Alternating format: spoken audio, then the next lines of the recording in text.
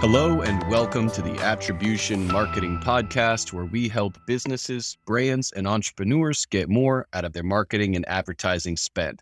On today's episode, we are going to be breaking down the three most impactful components of Apple's iOS 15 and how they will negatively impact your marketing and attribution data. So let's break it down. So you may be thinking, we just did a video and a piece of content about iOS 14. But with iOS 15, there's several new pieces that are going to impact your ability to track your customers and market to them in a personalized and meaningful way. Like everybody else in this industry and the governments that regulate it, the companies are solving for consumer privacy at the expense of marketing attribution and accurate analytics. What does that mean for your digital marketing strategy? It means you just need to take into account these three most important features of iOS 15 and pivot your strategy accordingly. The three main features that are released in iOS 15 that are going to have an impact on your digital marketing strategy are Hide My Email, Mail Privacy Protection, which we talked about previously, and iCloud Private Relay. So let's break down these three features and how they're designed to protect personal information and privacy at the expense of personalized marketing. So first up is Hide My Email. According to Apple, Hide My Email is going to instantly generate a unique and random email address that will automatically forward to your personal inbox so that you don't have to share the real email when you're filling out a form or checking out somewhere online. And what that means is if you have an e-commerce store or a software company that collects email addresses when customers sign up for more information, you could very well have two customers in your database with two separate email addresses. And from your perspective, it's going to appear as if those are two separate entities, when in fact, they are the same.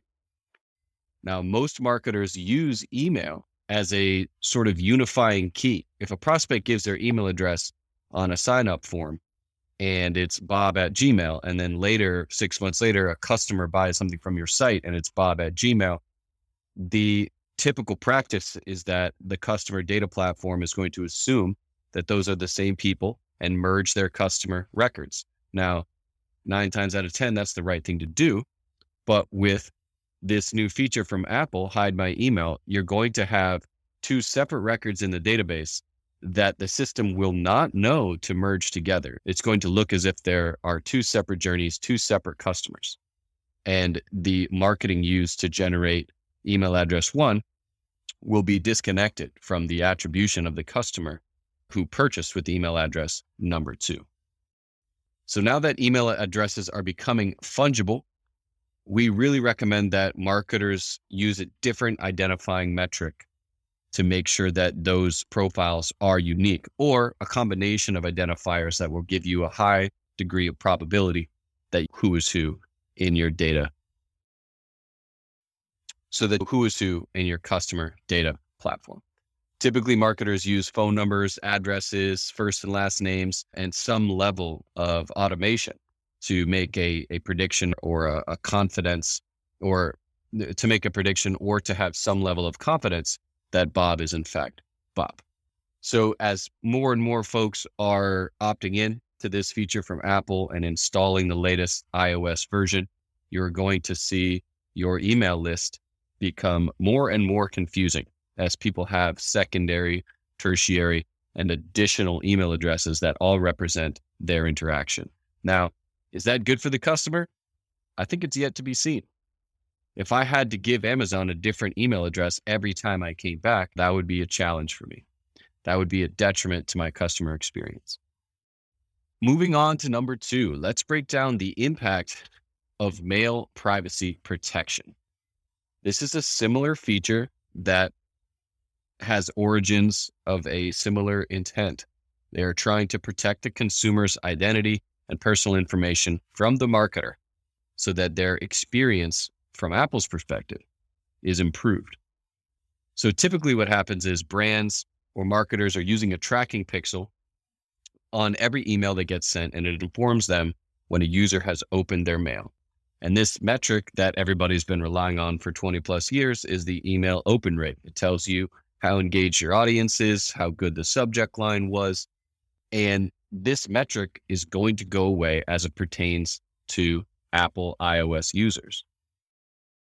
The main impact of mail privacy protection for marketers will be their inability to accurately track open rates.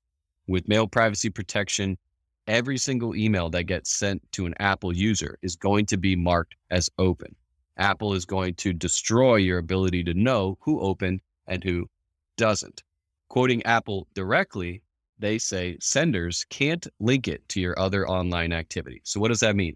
If you give somebody a display ad or you're running a Super Bowl commercial and then you want to see if they opened your email, you're going to lose that ability. You're not going to be able to track at what time, at what IP address, at what location, and what link they clicked. And it's going to completely destroy your ability to personalize those online experiences after the open, after the click. It's very valuable for a marketer to know that somebody opened the email offer but didn't convert. With Apple's mail privacy protection, you are going to lose the ability to get that information. So we recommend that marketers pivot and focus on a different KPI that will persist and will still give them that data that they need going forward. The third component of iOS 15 that we think is relevant for marketers to understand is what's called iCloud Private Relay. And this is probably the least talked about component, but it's very critical to what marketers need to get the most out of their marketing and advertising. So the iCloud Private Relay allows for iOS 15 Safari users to mask their IP address, and it sends that traffic through multiple, in quotes, internet relays. And so what it's doing is just hiding and obfuscating the IP address that prospect is using to access your website, your mobile app, your content, or clicking on an ad. And so the real impact to most performance-driven marketers is you're going to see a disruption in all of the geo-targeting that's available to you on Google or Facebook or anything else that's using IP addresses to infer your location. So if you have an ad on Google that's targeted at folks within a 5-mile radius of your restaurant, you're going to face two problems. One, there'll be some other user in Texas, thousands of miles away from your restaurant, who's going to see your ad. Why? Because Apple used a fake IP address for him that made it appear to the ad network as if he was within 5 miles from your restaurant, when in fact they were not. That's problem number one. Problem number two is a user who is within 5 miles from your restaurant is not going to see your ad, is not going to get your promotion, because Apple is cloaking their IP address and making it appear as if they are somewhere around the world, or making it appear as if they're somewhere else in the world.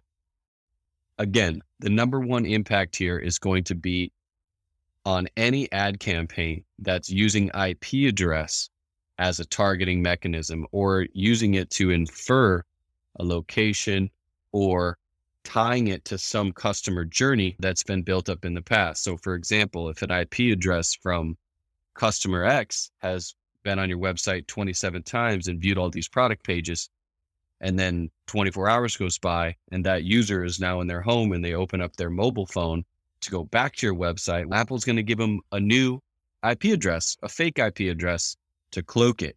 You're now going to have a disconnected journey. You're not going to know that person on his phone was in fact the same person who was browsing your site on their computer just an hour before.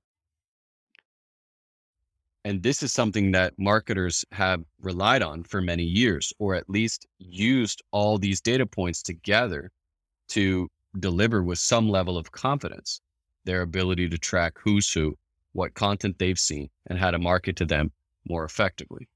If we look at Google's own documentation on this issue, you can see how they use IP addresses in their ad network. They rely on IP address, GPS, Wi-Fi signals, Bluetooth, and Google Cell ID, their own information in their own location database, to infer who's who and where they're located. With Apple confusing and cloaking the IP addresses, Google's ability and Facebook's ability to accurately tell you who's who and where that person is will be severely impacted as more and more people opt in to iOS 15. There is a large lurking problem with this under the surface that marketers need to be aware of because it has to do with regulation, privacy, and GDPR. For example, GDPR requires that if you're going to be selling in the UK or EU, you have to comply with the regulations in that region. But with Apple iOS 15, if they're going to hide your IP address, well, then how do you know that user is coming from Germany? How do you know that you need to give them the correct regulated experience and treat their personal information in a GDPR compliant way? If Apple shows you that user is coming from Texas, when in fact they're coming from Germany, and you give them an experience or sell to them in a non-compliant way, you have just broken the law of GDPR in that region for that customer, and you have exposure there. So your previous system that says anyone with a German IP address, treat them this way. Anyone with an EU IP address, treat them this way. Anyone from America, treat them another way. Anyone from California, treat them a separate way. Your ability to rely on IP address to make that legal determination for you is going away. You have to do it in a different manner, or you need to be almost globally compliant to make sure that you are not out of compliance in any particular region. Because with IP addresses, again, being cloaked, you do not have that information that you need to know who's who and where they're coming from. If you have any questions about how iOS 15 is going to impact your marketing, analytics, and attribution data, please click the link below in the description of this podcast and find your way over to the LeadsRx demonstration page, where you can sign up for a complimentary demo, where our team will show exactly to you how LeadsRx handles these updates from iOS 15 and how you can future-proof your attribution and analytics to have even greater performance in 2022. That's it for today, folks. This is the Attribution Marketing Podcast, signing off.